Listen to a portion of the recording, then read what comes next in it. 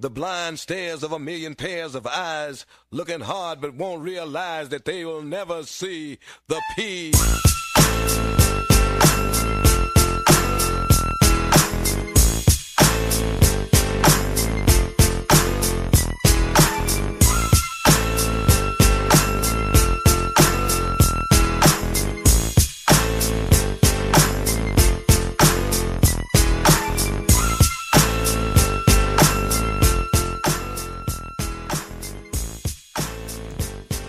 Yes, sir. We're back for part 2 of Colts Preview edition of All Eyes on Cleveland. I am your host, Brad Ward. Mikey is on the ones and twos as usual, and we are excited to bring you a fully packed edition of the show. Special guests for the Colts.com staff writer Andrew Walker will join us fresh off of his press availability in Indianapolis. We'll talk to him about the game, the matchups, and everything else in our featured interview of the day. He is excellent, and you will enjoy that. We've got wide receiver 3 questions to answer. What is going on with the very fan-favorited Hollywood Higgins, Donovan Peoples-Jones, as Kadarius Hodge is on the injured reserve? I want to talk about Juice. We're going to get into Jarvis Landry's leadership as the latest Building the Browns came out, and a couple thoughts off of that. And a lot of people picking the Colts in this one because of their defense, and I want to tell you why I think the Browns come out victorious on Sunday in a most crucial matchup. It's All Eyes on Cleveland. We are fully packed in, locked in full effect for you. Mikey, on the ones and twos, you start getting excited.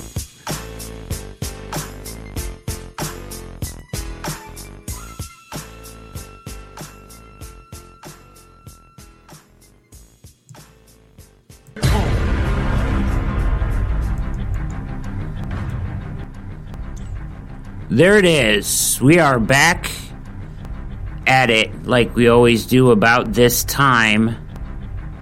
All Eyes on Cleveland is a podcast that can be found where all popular podcasts are found. iTunes, Spreaker, Spotify, Stitcher, Player FM, TuneIn, AppRadio.com, and Google Play.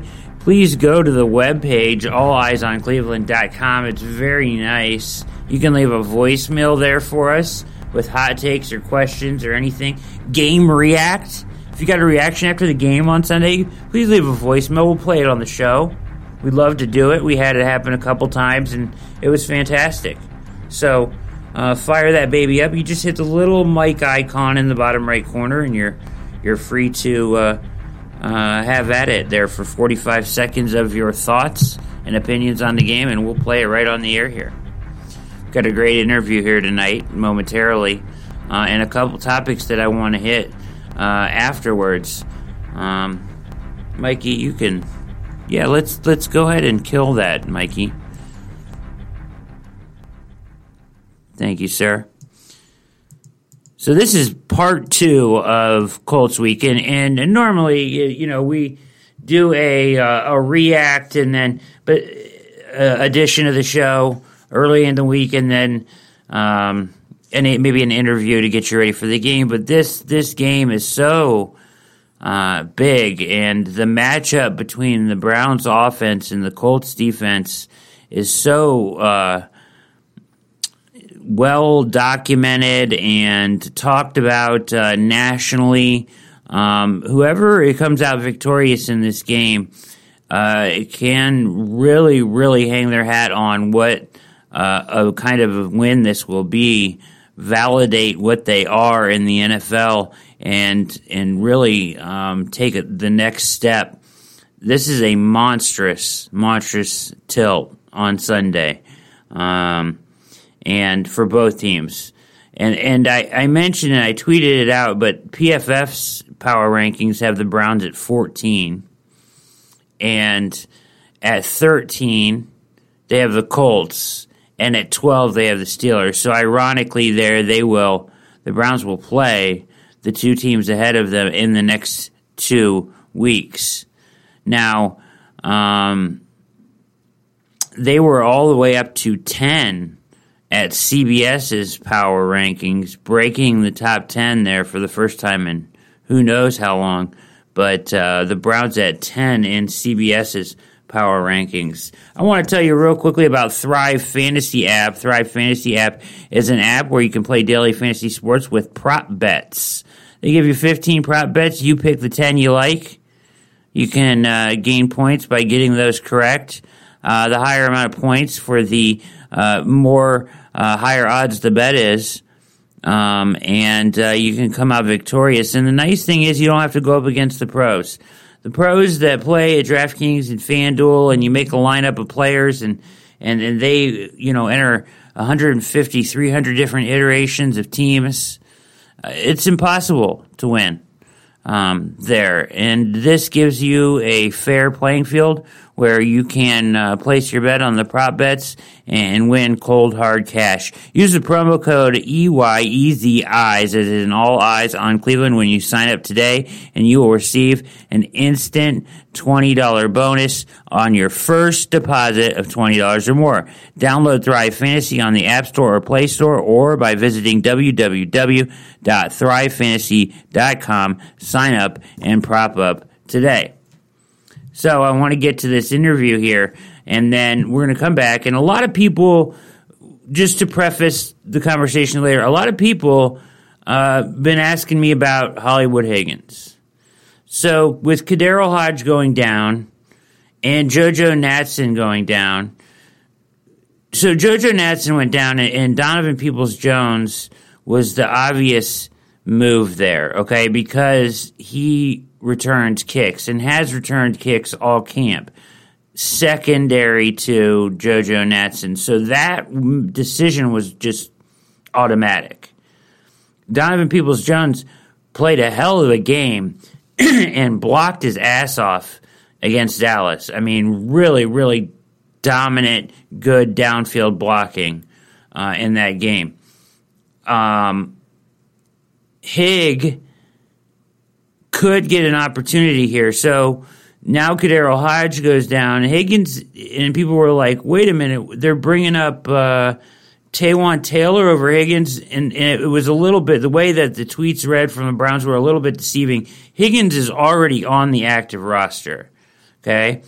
So this year it's a 55-man active roster. You can dress 48. He just hasn't been dressing on the game day active roster, but he's been on the active roster. So when they said they were bringing up Taywan Taylor to the active roster, Higgins is already there. So he's ahead of him, and I believe that he will probably dress on Sunday against the Colts. And what we heard today out of Berea is that they plan to use a combination of Higgins and Donovan Peoples-Jones to split time at wide receiver 3 when needed, personnel-wise. So there's what you have to look forward to on that, okay? So the Higgins fans, you've seen me. I'm a huge Higgins fan myself. The hashtag Free Higgins sign, I put it up all the time. It used to be my header on my Twitter. I loved Higgins. I still do. My questions about him come a little bit around, one coaching staff he fell into kind of a bad place with. Now a second coaching staff, I don't think he's in a bad place with them, but I worry about that when it becomes the common denominator is him, not the coaching staff. And then I start to worry that maybe something's going on with him. Is it work ethic? Is it something else? You also kind of have to look at this as well, is that he's on a 1-year deal, and a guy like Donovan Peoples-Jones with elite athletic traits is a guy that's going to be here probably longer than Higgins will be. So do you give him the reps if they're even close just because you want to develop him and bring him along? So he's fighting against those kind of natural tendencies that a coaching staff or a GM may say, hey, let's give the edge to this guy. He's going to be here on a rookie deal. We want to bring him along and develop him as a receiver, whereas Higgins is beyond that point in his career, right? He's already developed into a nice receiver. We've seen it. We've seen how good he can be. He is a tough, physical, good route runner. He just hasn't found his place in this offense because they don't use that third wide receiver very much. KhaDarel Hodge is very valuable in the special teams game, and that's something that Higgins doesn't do, and that hurts him huge. Because so when Hodge, started to play better as a receiver, and he can do special teams, they're kind of like, oh, okay, well, this is going to be the guy, and then once again, that's the second staff in a row that has liked Hodge better than Higgins. So you see, once again, the common denominator is the players, not the coaching staff. So when you see it twice now, it makes you wonder if what they're seeing is not just he fell out of favor or whatever, but there's a real tangible reason why Hodge is playing over him. Then he gets hurt. Now we're going to probably maybe get a chance to see Higgins a little bit. And that, out of Berea today, it was reported that they plan to split the wide receiver 3 time between Donovan Peoples-Jones and Higgins. So that's good news for Higgins fans. And Peoples-Jones will, have his returning responsibilities and, probably half the time, maybe more, depending on how the game goes. If Higgins gets hot, if DPJ is needed in there as maybe a better run blocker, these sort of things will take form on a game-by-game basis, on a week-to-week basis. But this is where we're at with the wide receiver 3 position, and I wanted to address that. Let's get to the interview. It's very, very good. He is excellent. Andrew Walker works for the Colts. So the Colts sign his paychecks. Remember that in the interview here, but he's excellent. Writer at Colts.com was there today for their press availabilities, asking questions. As I watched,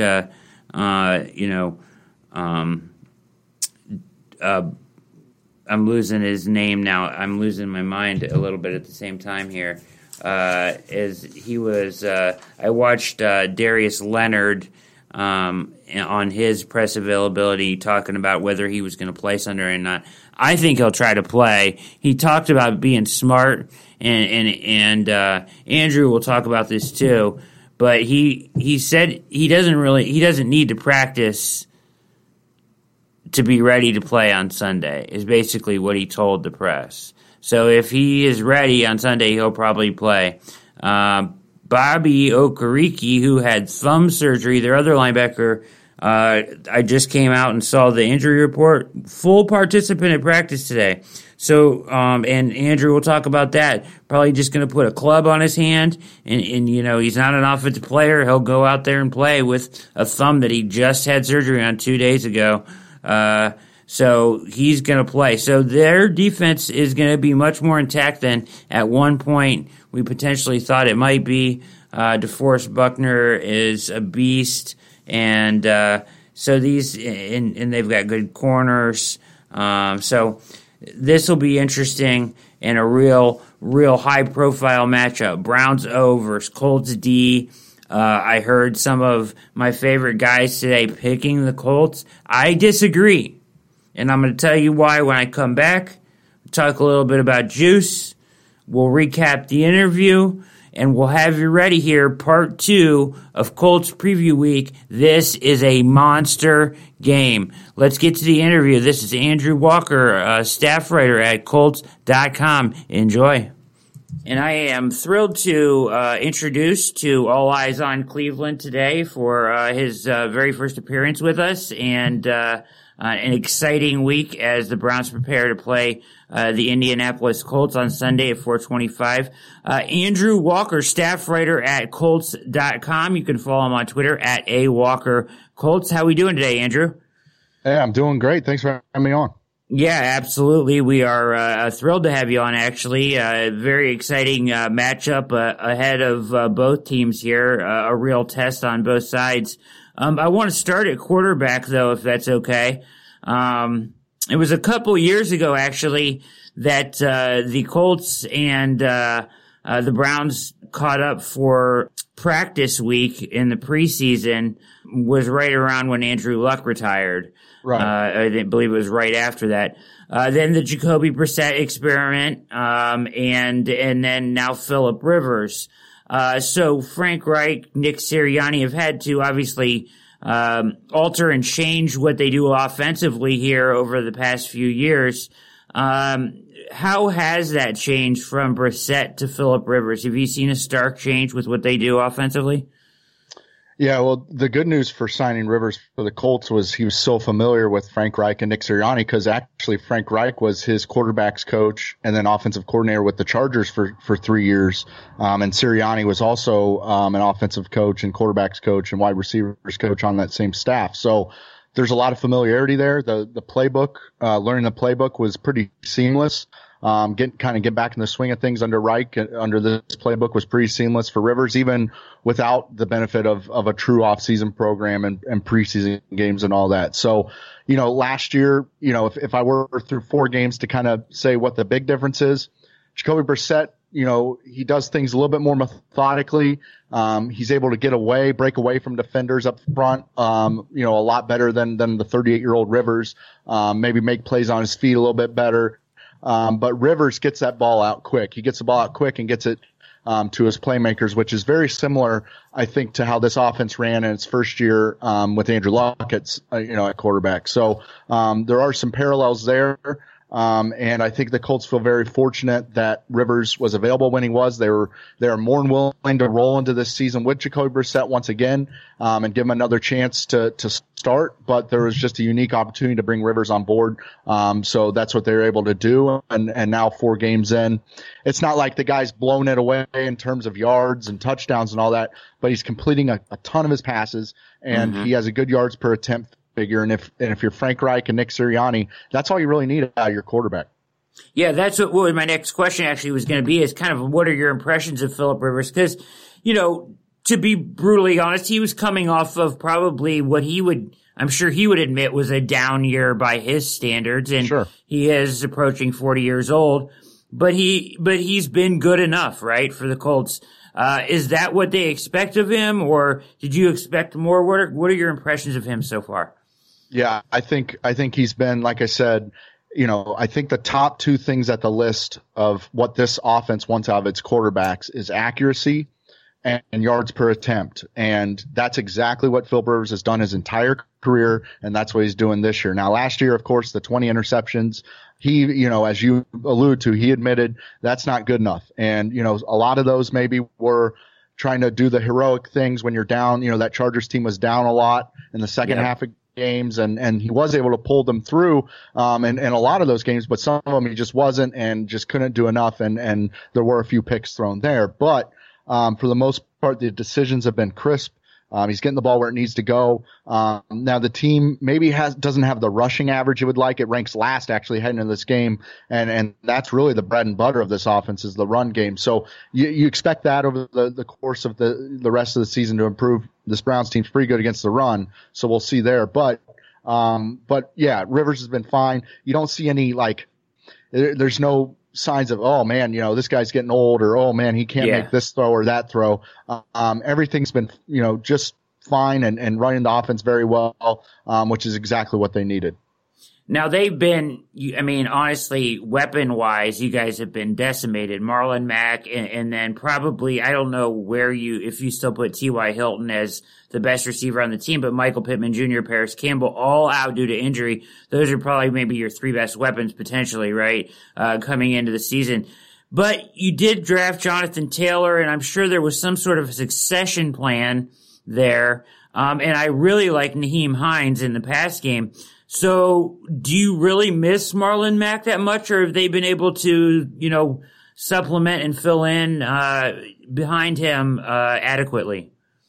I think where you miss Marlon Mack right now, and it's not like Taylor's done a bad job at this. I mean, he's on pace for 1,000 yards rushing so far.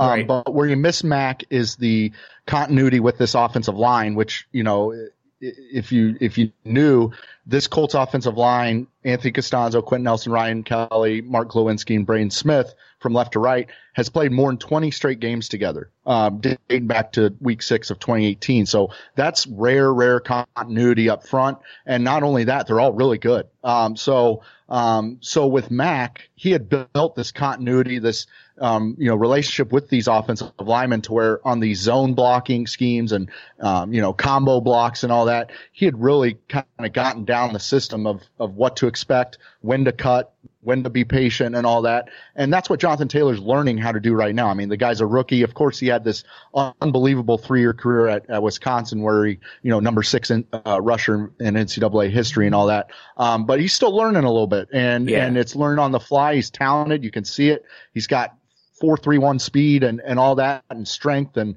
he looks the part. And I think we're all just waiting for that 150-yard game out of him, like the Browns are getting pretty constantly out of their running game. So it's coming. But definitely I think that's where you miss Mack, is just that continuity with the offensive line and that patience and learning how to make things develop.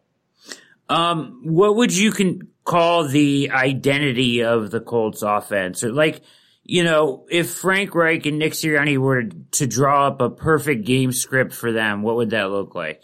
It would be a lot of running. And last year kind of, run the damn ball, Quentin Nelson kind of led the charge with that. And, it's not necessarily running it just to run it. It's running it to set up the play action, running it to set up the over the top stuff. They want defenses to creep into the box and then jab, and then throw the knockout punch every once in a while. So they want to set things up with the run, with Jonathan Taylor, with Nyheim Hines, with Jordan Wilkins. And ever since, week 2, when Taylor took over the starter, really it's been about Taylor, 50-ish% of the snaps, and then Hines and Wilkins, taking the rest. So it's not a true workhorse situation yet. So there are 3 guys in there.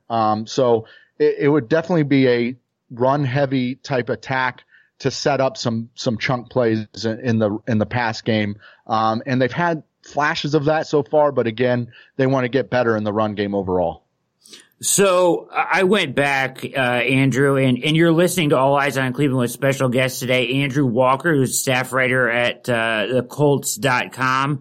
He does a fantastic job. You can follow him on Twitter at @AWalkerColts. I suggest you do so here before as we approach the game. You'll get some good info there and everything for the game. And if you're following the Colts at all. As an offense, the Colts, I went back and watched all the games and it's easy to do early in the season here. As we get a little farther in, I think it'll be a little bit harder to do. But, I was able to get them all in, and the guy that really obviously jumps off the tape in the film is Mo Alley-Cox, right? Oh, yeah, and he is absolute beast. I think he's getting like 20 yards, a catch, or something like that. Either way, that's, obviously a weakness of the Browns too, is the middle of the field, and they've gotten beaten up over the years, not even just this year, but over the years, tight ends have just had career days against them for whatever reason. So I think that he could probably the best weapon in the pass game? Yeah, he's developed into it, at least at tight end. And you mentioned T.Y. Hilton before. This offense still runs through T.Y. Hilton. It's just he's not getting the bulk of the targets that maybe you might get used to in previous years. Yeah. But the last couple of years he's kind of been gotten injuries here and there, nicked up and missed some time. So I think kind of with Taylor, it's just a matter of time for Hilton to kind of break out a little bit. But he's still serving his purpose well. I think he's getting a lot of attention. But to your point, Mo Alley-Cox at the tight end position, the Colts the last couple of years had Eric Ebron, and he scored a crap ton of touchdowns in 2018, got hurt last year, still scored a few touchdowns. But he was the vertical threat at tight end. You had the dependable Jack Doyle Hill, now a 2-time Pro Bowler, who's kind of more just the target at the sticks type guy, dependable guy in the run game, and a dependable guy as a pass catcher to move the chains. But you needed someone to kind of step up in that vertical tight end type threat. And Mo Alley-Cox is definitely, he's got the build, he's got the potential to do that, the athleticism to do that, and he's shown that so far. They've schemed some stuff up for him, as you've seen on film, from just get the ball in open space and run. Yeah. And no one wants to approach 6'6", 260, whatever he is, running straight at full steam at them. So that's been encouraging for the Colts offense to see him step up. The other guy at the position, Trey Burton, just got back last week. He's a guy that can hurt you a little bit out of the slot. He's a good route runner. So they've got 3 good weapons at tight end, and now all healthy heading into this Browns game. Yeah, and then what? Zach Pascal, is he kind of the wide receiver 2 right now? He's like a possession guy, right? Yeah, he's another. He's kind of officially now, with Paris Campbell out, kind of officially the quote unquote slot guy, but he's going to line up everywhere. And yeah, he's the ultimate do everything receiver. He loves blocking. He loves, he runs very good routes, very precise routes. Often the guy you'll see across the middle making catches, moving the chains, but he also can get open over the top if you're not careful. So, he's a guy that, a very solid option. Of course you want Michael Pittman, the rookie, in there, but a very solid option for this Colts offense, that stepped up last year when T.Y. Hilton was out. Now, Andrew, you mentioned to me that you were kind of waiting around here before we even got on the air today for some injury news. So, I'm going to hit you up here. Anthony Costanzo, do you know where you guys stand with him, for Sunday? Yeah, that one's tough because, he had the rib injury late. I'm guessing against the Bears, missed the last 4 snaps, is obviously just the kneeing it out there at the end. And hasn't practiced the first couple of days, as we record this. So, he's a guy though, 31 years old, 10th year in the league. Is it ideal? No, but if he had to miss all week of practice and still could be tested for the game Sunday, he can be a candidate to do that. So we haven't heard any update on his status. If he isn't able to go, I would look for LaRaven Clark to possibly be the guy to fill in. And he's a guy that's been up and down. He was, I believe, a 3rd round pick in 2016. Kind of has the build and the look. Didn't start off all that great, but I think the last couple of years has really improved a whole lot, especially under this new coaching staff. So he's a guy that obviously a tall task against this Browns front. We'll see how he does, but a guy that they feel confident in stepping in if need be. Yeah, you kind of mentioned the Browns, being able to stop the run, and it's really kind of a chicken egg scenario there. If you look at the numbers, Andrew, I'm not so convinced that they've been able to stop the run, is that they've just been ahead in some games. Sure. And also given up a lot of pass yards. So, teams may just be electing to go that route versus the run game because it's effective. So I think we'll learn more about that if a team stays disciplined to the run, like I think the Colts will on Sunday. As far as the offense goes with the Colts, last question on this side of the ball here. Any issues that stand out? Or is red zone an issue at this point? Would you consider that an issue or a problem? Yeah, it's kind of the situational stuff, which is weird because Frank Reich in his first couple of years, his offense has always been pretty much top 10 in red zone and 3rd down especially. And this year they've really struggled in both, 30th and 3rd down and 28th in red zone. I think part of that is, opportunities. I don't think through the first 4 games, you could say that, the Colts have possessed the ball a lot, in terms of time of possession, but I think it just comes down to just as plainly as it sounds, just opportunities. So I think that will kind of even itself out as the year goes on. I don't really see, it's actually been kind of like 3rd and short, which is surprising considering how good, this offensive line is. Yeah. That's been a problem so far.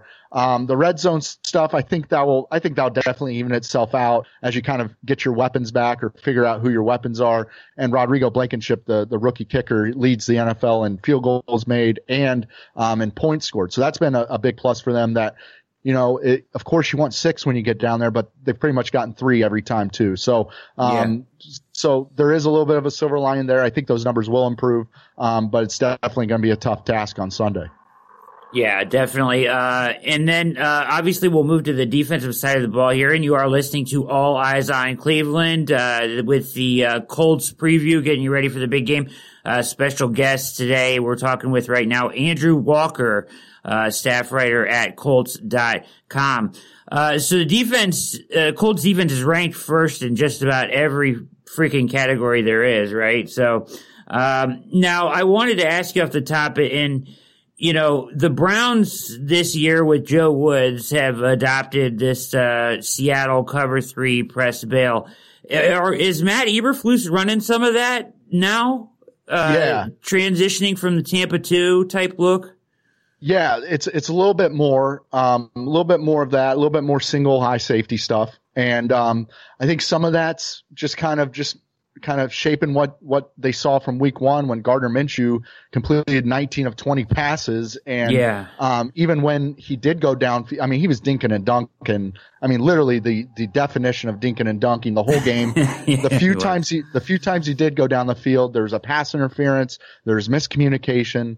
So I think the adjustment, Matt Eberflus doesn't change a whole lot from week to week, but I think the big adjustment was just getting the members of the secondary a little bit closer up on those receivers, pressing a little bit more, being a little bit more, physical there. So there is definitely some of that cover 3 stuff. I think just in general though, you're still going to see a lot more cover 2, but definitely, Julian Blackmon's been a revelation at that free safety spot, the 3rd round pick. He, just 10 months removed out of ACL surgery, already playing 100% of the snaps and really playing well.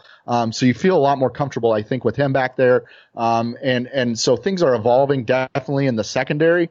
I think you're really, really happy with Xavier Rhodes kind of coming back and having the year he's had so far. Yeah. TJ Carey, who's been limited. We'll see if he can play, but another veteran that's played well. So you're getting really good production out of your secondary. So definitely, some promising signs there. Yeah, definitely. That secondary is, exciting to watch, and a lot of really good athletes. The thing you notice when you watch the Colts defense, and it's just incredible team speed, and they just seem to be playing very freely, and that's always kind of been the case with Eberflus. I've been a fan from afar of what he does on the defense side of the ball here for a couple of years, but so you guys add DeForest Buckner. And then, and the linebacker spot, you have Darius Leonard, obviously, an absolute stud. Justin Houston, 3.5 sacks. He jumps off the film. And then, Bobby Okereke, who had an incredible game against the Bears. Now, the 2 linebackers are dinged a little, right? Leonard and Okereke what's their status? Do you know? Well, today we learned it's the 3rd starting linebacker was out of practice with an ankle injury, which is Anthony Walker, their Mike. So, for a team that likes to run the ball like the Browns, that's probably music to their ears. What we know about Leonard is it's the groin. He got hurt just out, right at the end of the first half against the Bears last week, didn't play the second half. And just kind of the way he talked today, to the media, of course he wants to play. This guy's the ultimate competitor. He wants to play. But he also said, I got to be smart. So it seems like one of those game day decision type things. We'll see how that goes. Okereke, it's a thumb. He had surgery this week, but as we've seen in the NFL, a lot of times it seems to be the case this time. If you can put a club on that thing, it seems like you can play that week if you can. So he's a guy that's kind of like Darius Leonard light right now. He's built similar speed, great pursuit to the ball, makes things happen. So he's a guy they're really happy with that's been starting at Sam, but really playing a lot more Mike of late, kind of splitting with Anthony Walker. And then Walker's just kind of the glue, the defense, that guy in the middle, the play caller, the leader. So it's interesting. I don't know when he got hurt. I don't know when the ankle thing popped up. So that'll be interesting to monitor because beyond that, you've got Zaire Franklin. He's a third or fourth year veteran. And then Jordan Glasgow, who's a rookie, who's really a special teams guy, not really known for his linebacker skills. You got a couple guys on the practice squad, but it's definitely going to be kind of tough sledding there at linebacker if they can't get a couple guys healthy heading into Sunday. Yeah. So this is the big matchup, right? Browns offense, Colts defense, kind of at this point, two powerhouse, forces here meeting, and we'll find out what's what on Sunday. What do you think the Colts' approach would be? I mean, when I look at this, I'm like, hey, if I'm them, I'm going to try to make Baker throw it 30 plus times, and I think that would be a victory. What do you think their approach will be? Is it going to be straight up just stop the run? We're going to load it up and make you throw it? Yeah. So I think one thing you'll see that stands out compared to the Cowboys game last week is just the effort and and I'm not trying not to go there, but I'm just saying, and you probably saw it too.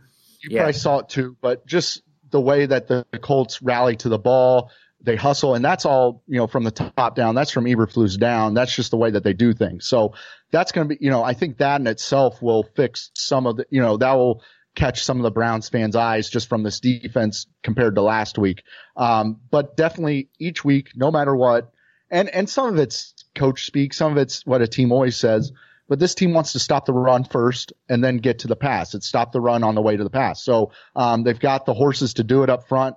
I mean, I could talk about DeForest Buckner, the rest of this day and tomorrow and for the rest of the weekend if you wanted to, because this guy's been incredible. You trade your first round pick, 13th overall pick for this guy to the 49ers because you think, he's 26. You think he's second team all pro last year. You really think he's going to blossom into a really, really dominant top of the league type guy at that 3-tech position. That's exactly what he's been. I mean, you talk about Aaron Donald and you talk about Chris Jones, and it's really DeForest Buckner after that in terms of the interior defensive linemen that are getting things done. So he's been great. But Grover Stewart, a guy, he's not going to make a lot of plays. Number 90, the big guy, the nose tackle up front. Yep. But he's really good against the run. So they really depend on those two guys especially to make things happen against the run. And then, like I said, on the way to the pass, open things up. Justin Houston off the edge. Danico Autry, a guy that can play in and out, makes some noise from time to time. So it really starts up front for this defense. And like you said, it's a strength-on-strength matchup because the Browns love to run the ball. They like to establish, the run, and the Colts like to stop the run. So, that's the main thing I'm looking forward to is kind of that battle in the trenches on Sunday. Yeah, and if the Browns are forced to throw the ball, it'll be interesting to see, really throw the ball because they want to throw it when they want to throw it, right? Like they want to, ideal times, they want to do it off of play action and they want to roll Baker out and, get him on the move and scheme it up that way for him. But, he hasn't thrown it, he's been throwing it 25 times a game probably.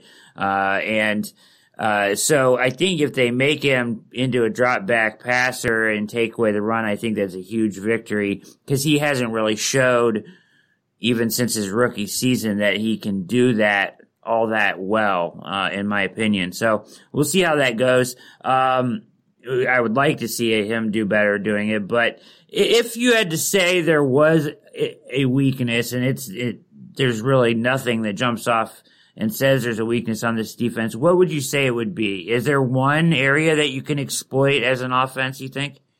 Well, it's tough to maybe call this a weakness, but it is a trend that happens sometimes just against this scheme because it's just the way it is. And if Baker wants to take the underneath throws or the kind of the middle of the field type throws that, 6-7 yards at a time, have long drives, those throws are probably going to be there. And, opposing quarterbacks in general, now the last few weeks, this hasn't been the case.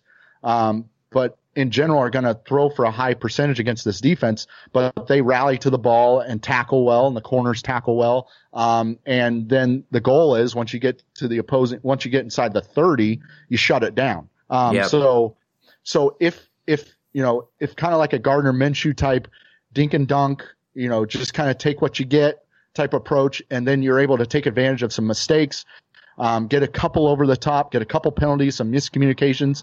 That's where this defense breaks down and has once or twice this season. But for the most part, they've been playing very well as a unit. I am interested to see the linebacker position, though. We talked about it. I don't know who's going to be available and who's not at this point. Darius Leonard's the heart and soul of this defense and just the game changer he is, 2-time All-Pro and all that. So we'll see if he can go. And if he can't, it'll be interesting to see how they rotate guys at that position because that's such a key position, especially that will linebacker. We'll see if Bobby Okereke maybe or Anthony Walker if he can go, but with the club on his hand can do it. But yeah, I'd say, you can complete passes on this defense and a lot of them.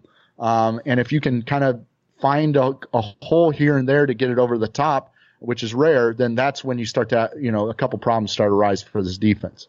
Yeah, it's really strange, Andrew. And I was talking to somebody else about this. These teams are very, very similar in what they want to do. So certainly, I think that the Colts are obviously have a much better defense than the Browns do at this point. But the Browns are running that. They're running a lot of zone and a lot of that Seattle cover 3. It's just they've had so many injuries in the secondary. They're running people in and out and the communication's poor and they're not doing so well at passing along, responsibilities and things like that in the secondary. And that's where a lot of times there's been the problem, but they have been able to kind of take away the big play.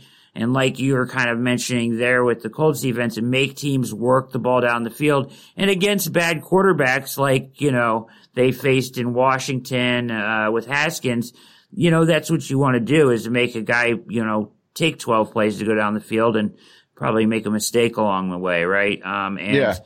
They've been rather opportunistic with turnovers and the offense has taken advantage of those with touchdowns. So they very much want to do the same things these teams do. It should be a really interesting matchup. Do you do predictions, Andrew? Will you give me a prediction? Well, my paycheck comes from, has a horseshoe on it. So, I always kind of give that caveat when I'm asked for predictions. So of course, I'm hoping for a Colts win. The spread is super, it's really interesting to me. Just, 3-1 teams, 3 wins in a row for both teams, home game for Cleveland. The Colts in that 1 or 2 point kind of favorite position. Really, to me, strength on strength. Both teams, like you said, like to do things, if it came down to a last second field goal or a last drive by either team, I wouldn't be surprised. So really, unless this gets away, from either team, which I really don't see that happening, I'm going to say a Rodrigo Blankenship, 40-yard field goal winning this thing for the Colts. That's what I think would be in my mind, would be the best outcome, at least on this side. He's been impressive, huh? Blankenship? Yeah, he's been really good. Yeah, and last year, last year, Adam Vinatieri, the greatest of all time, and what a joy he was to be around. I'll always be privileged to say, I got a chance to spend part of my career with him. But he just had his struggles and he was injured. And the Colts really kind of, there's a few games that got away from him and the kicking game was a big part of it. So it's been good to see them have belief in an undrafted rookie who had obviously a great college career at Georgia. And we all know him for the specs and all that and just kind of being the nerdy guy, that he was in college, but he's really come on strong and, missed a couple kicks, but that's okay. He's hit the ones that he's needed to hit, has a good percentage and he's gotten a lot of opportunities and he's capitalized on them. Yeah. You mentioned the line on this game and the line has been so strange, Andrew, and I'll let you go here in a second, but it opened at 2.5. After the games on Sunday, it was a pick'em. Monday, it was 1. Back to 2.5 on Tuesday and then 1.5 on Wednesday. So it's kind of all over the place there. For the Colts by, like you said, to a point to 2, but interesting how it has, kind of changed daily there, as we get closer to the game. So, yeah. And I've got to imagine after, Frank Reich announces who's out tomorrow or on Friday that line might move again. Yeah. Yep, yeah. I mean, absolutely. If you're looking at the possibility of your left tackle and your 3 starting linebackers now, probably 1 or 2 won't play and 1 will, I don't know, but that definitely makes a difference. Yeah. And I think, the Browns on the Browns injury front, I think I would be surprised if Ogunjobi plays and I don't think Greedy Williams will play again either. So, that's what, they're injury list is excessively long. I don't know why they do that, but those are the two guys that I would be surprised if either one of those guys plays on Sunday. So it'll be interesting. Certainly. Thank you so much for your time, Andrew. You've been fantastic. You can follow Andrew on Twitter, and I suggest you do at Andrew Walker, or A Walker, pardon me, Colts, at A Walker Colts. Andrew is a staff writer at Colts.com. Thank you so much for coming on the show, Andrew. Yeah, thanks for having me. Absolutely. My pleasure. And we'll hopefully we can stay in touch here, and we'll hit you up later on in the season, maybe around playoff time. AFC Championship game for sure. We'll get it done. There you go. That's what we're hoping for. All right. Thanks, Andrew. All right. Thanks.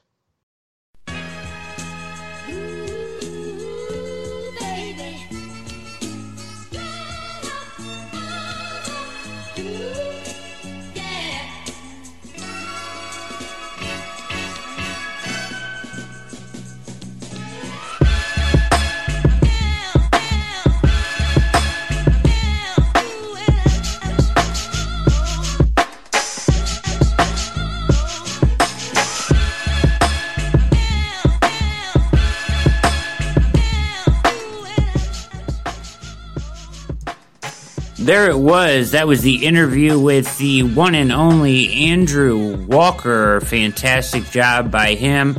Writer at Colts.com. Very busy guy. Made time for us. Our second Colts guest of the week, as we are in the All Eyes on Cleveland Colts Preview Part 2 edition here tonight. He mentioned about game one for them, and he talked about it again, to the point about it again, when I asked him about a weakness on the defense. And there's no real weakness, as he said. He wouldn't call it necessarily a weakness, but go ahead and kill that, Mikey.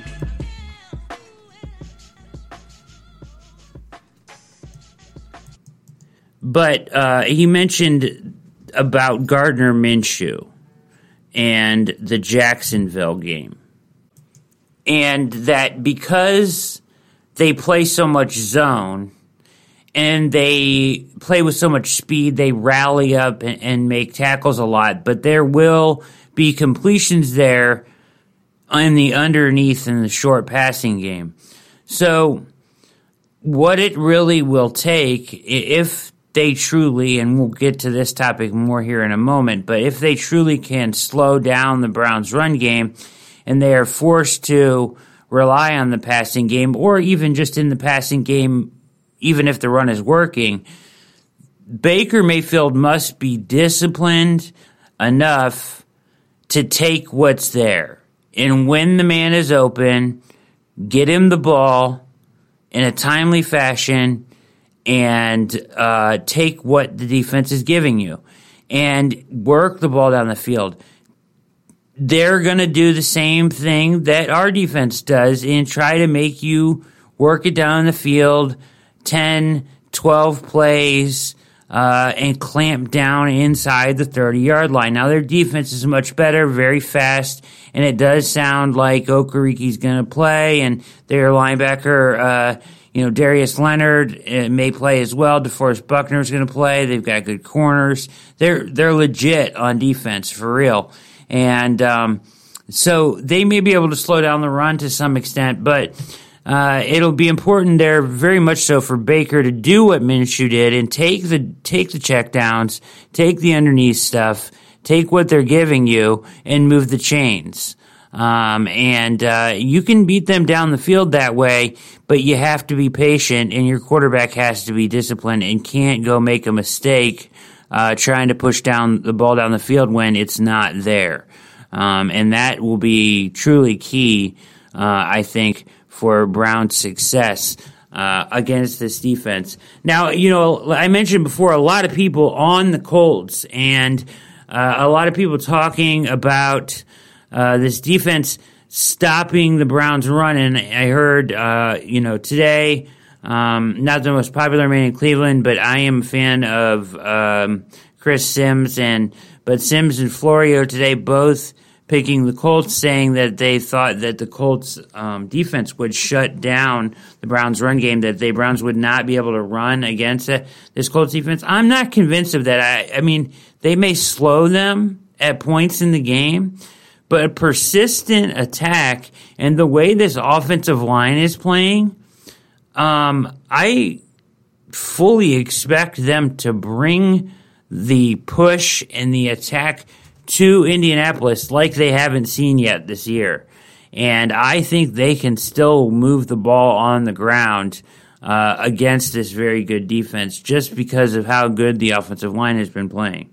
So that, I believe, will be something that they are not quite expecting and may have to adjust to, is trying to stop that run.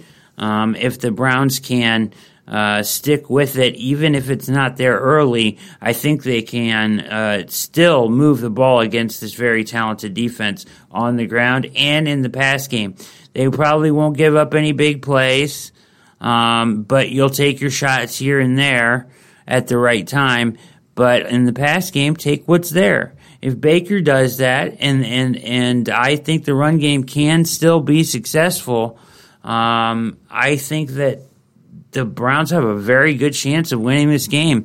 Unlike, some people that are saying that this is kind of a mismatch, I don't think so at all. I think the Browns are legit, real deal offensive line, push, movement, physicality.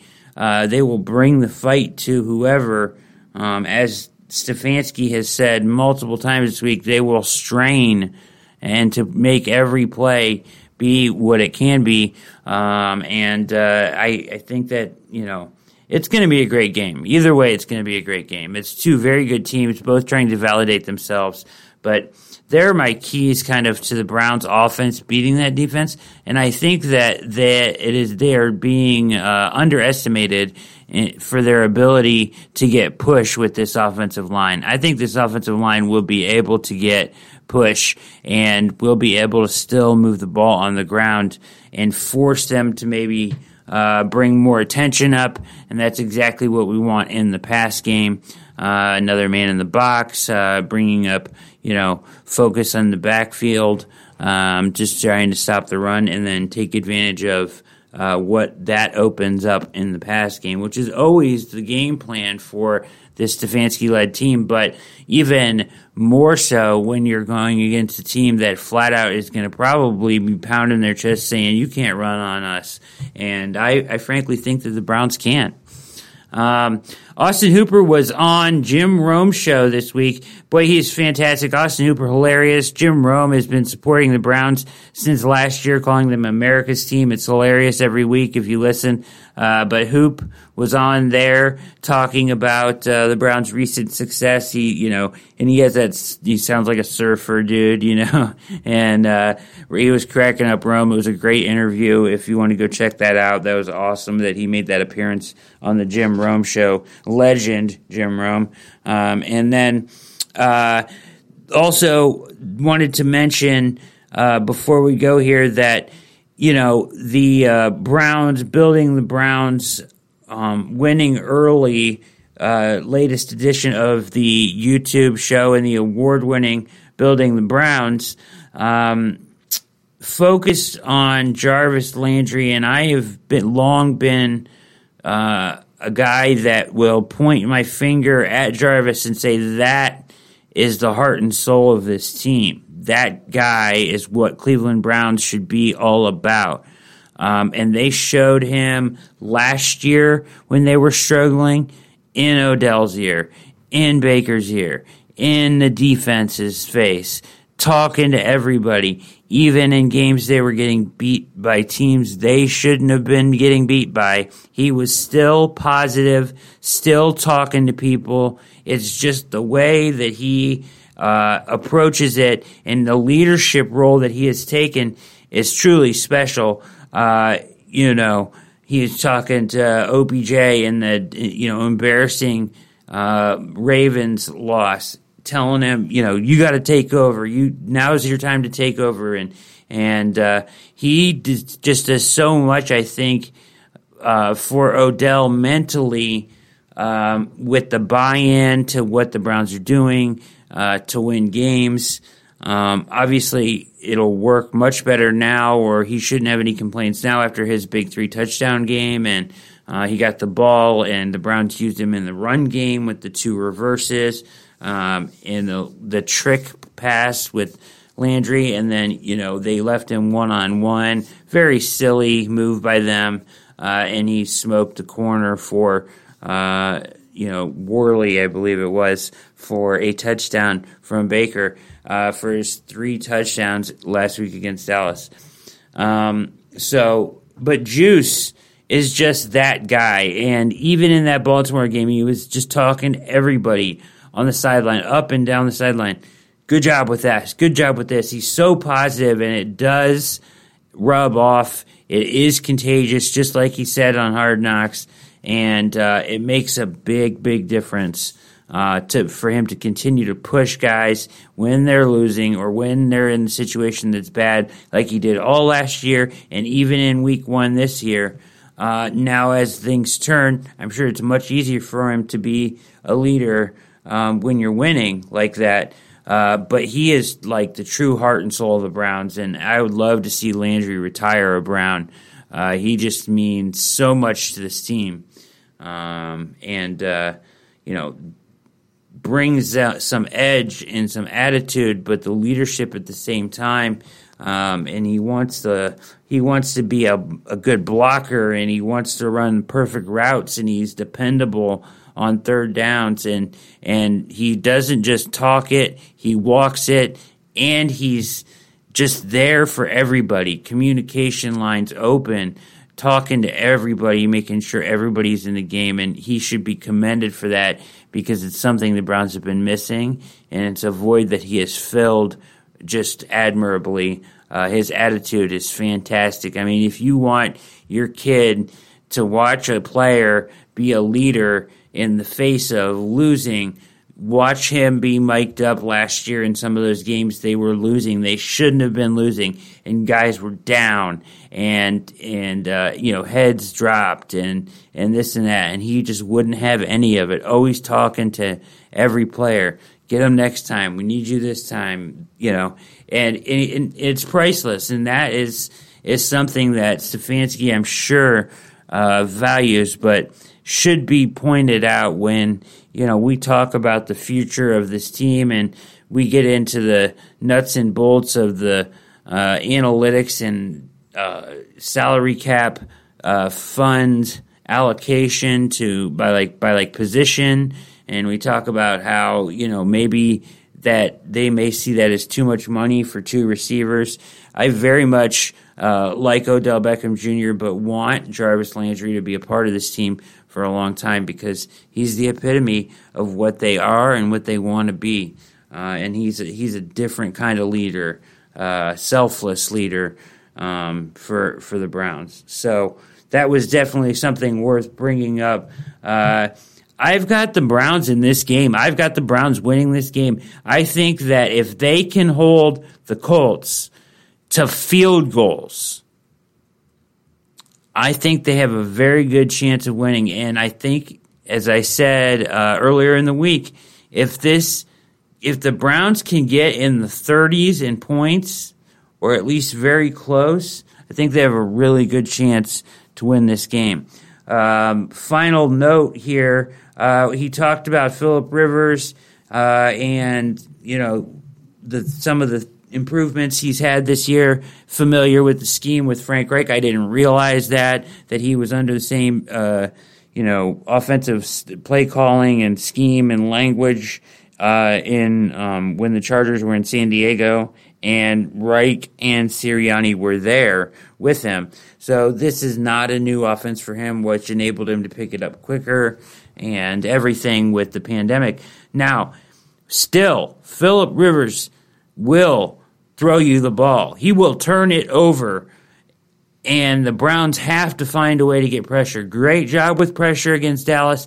In the second half, when they went into that prevent look, keep everything in front of you because we're up 41-14, the Browns stopped being able to get home with their front four. Now they were gassed and tired and substitutions were coming in. But they have to be able to generate a rush up the middle and from the outside on Rivers and force him to make decisions and take away the ball when it's there. Like, he will throw you the ball a few times a game, and a lot of times they get dropped or they get tipped or this or that. The Browns have been opportunistic, taking the ball away. This is a game where you have to do that. There it will at least guaranteed be 1 to 2 interceptions out there. Can you haul them in? Can you take advantage of them? If so, the defense will, once again give the Browns a chance by doing so. And you've got to take advantage of this. The margin for error is very small in this game just because they're a very well-coached, disciplined team. So they, the mess-ups or mistakes by Baker maybe, missing receivers, a lot of people have been talking about, or getting off his reads properly and things like that, didn't show up glaringly initially when you watched the game, but going back and watching the tape of the Dallas game, there once again were guys open and he's holding the ball and not so sure of when to let it go. Don't get me wrong, he played much, much better in the Dallas game than he did, say, Baltimore. So I'm not saying he's, playing that way by any means. He's doing a good job, but he just can't. He can't get caught up in the same stuff that killed him in week 1. He's got to be able to identify who's open and hit them. And if you do, you can move the ball in the pass game on them. Take what they're giving you. They want you to check down. They want you to throw it underneath and take a couple yards because they believe that they can rally up and stop you.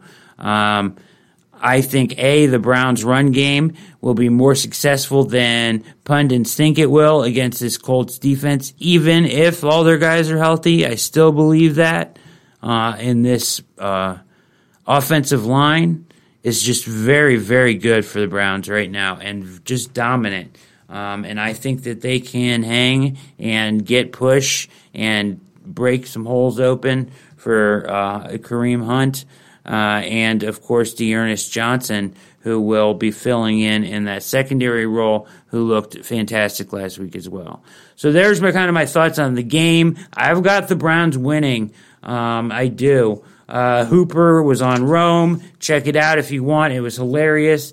We talked about Jarvis as a leader and, his appearance on Building the Browns and kind of the glowing view that his teammates have for him. We talked earlier in the show before the interview about wide receiver 3, and that I am hearing, and we are hearing out of Berea that Higgins should probably dress because Hodge is out. He's already up with the team. He's been on the active roster. A lot of people freaked out when they saw Taywan Taylor being moved to the active roster, thinking that Higgins was getting slighted. No, Higgins has been on the 55-man active roster, but not the game day active roster of 48. So he hasn't been dressing, but he should now. And they do need Donovan Peoples-Jones in there to return kicks, plus you want to develop them, which is why I think we'll see split usage between those two guys at wide receiver 3.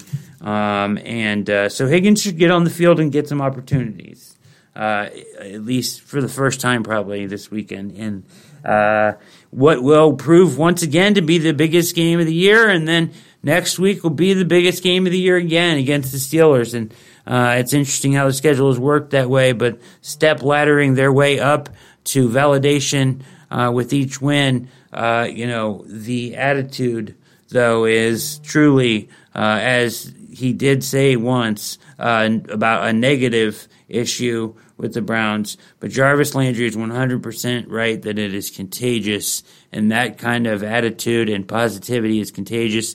I love what the Browns are doing. I love their identity this year that was missing in the past, and I think they get a huge win against the Colts to go to 4-1. I really do. A lot of people disagree, but I just think that they'll be able to move the ball, and if Baker can take what's there, they'll be able to put together drives. So, and that will be enough, I think. If they can score, close to 30 points or more, they should win the game. In my opinion. So this has been All Eyes on Cleveland, the second part 2 of Colts Preview Week. It's a monster matchup. The Browns offense against the Colts vaunted number 1 defense. Hard truths will be found out. We will really find out what we're made of as a football team. And it's a true test for both sides, the Colts and the Browns, and the winner will really legitimately be a playoff contender at 4-1 and having beat one of the more competitive, if not best teams in the AFC to get to that point. So big time stuff here for the Browns, and I feel confident that they can pull this off. So thank you so much. All Eyes on Cleveland. Mikey's been on the 1s and 2s. I would suggest go listen to the Rome interview with Hoop. Hoop is absolutely hilarious. Like I said before, he sounds like a surfer dude, and he cracks you up every single time. It's so funny. And Rome, toting the Browns, banging the table for the Browns as America's team is hilarious as well. Jim Rome is a legend for sure. Great job, Andrew Walker, tonight from Colts.com, weighing in on everything that we will see this weekend. We hope that we have delivered for you. If you love the content, go to the website, leave a review. If you're unhappy, leave the review too. We just want to get better here at All Eyes on Cleveland, doing our very best for you, and in loving every minute of it this year, baby. 3-1, looking for 4-1. I got a good feeling about it. No matter who they put out on that field, I got a good feeling about it. I will be picking the Browns this week for sure, just so you know. This has been All Eyes on Cleveland with special guest Andrew Walker of Colts.com. This is the Colts Preview Part 2. Hope you enjoyed. For Mikey on the 1s and 2s, I am Brad Ward. We are out.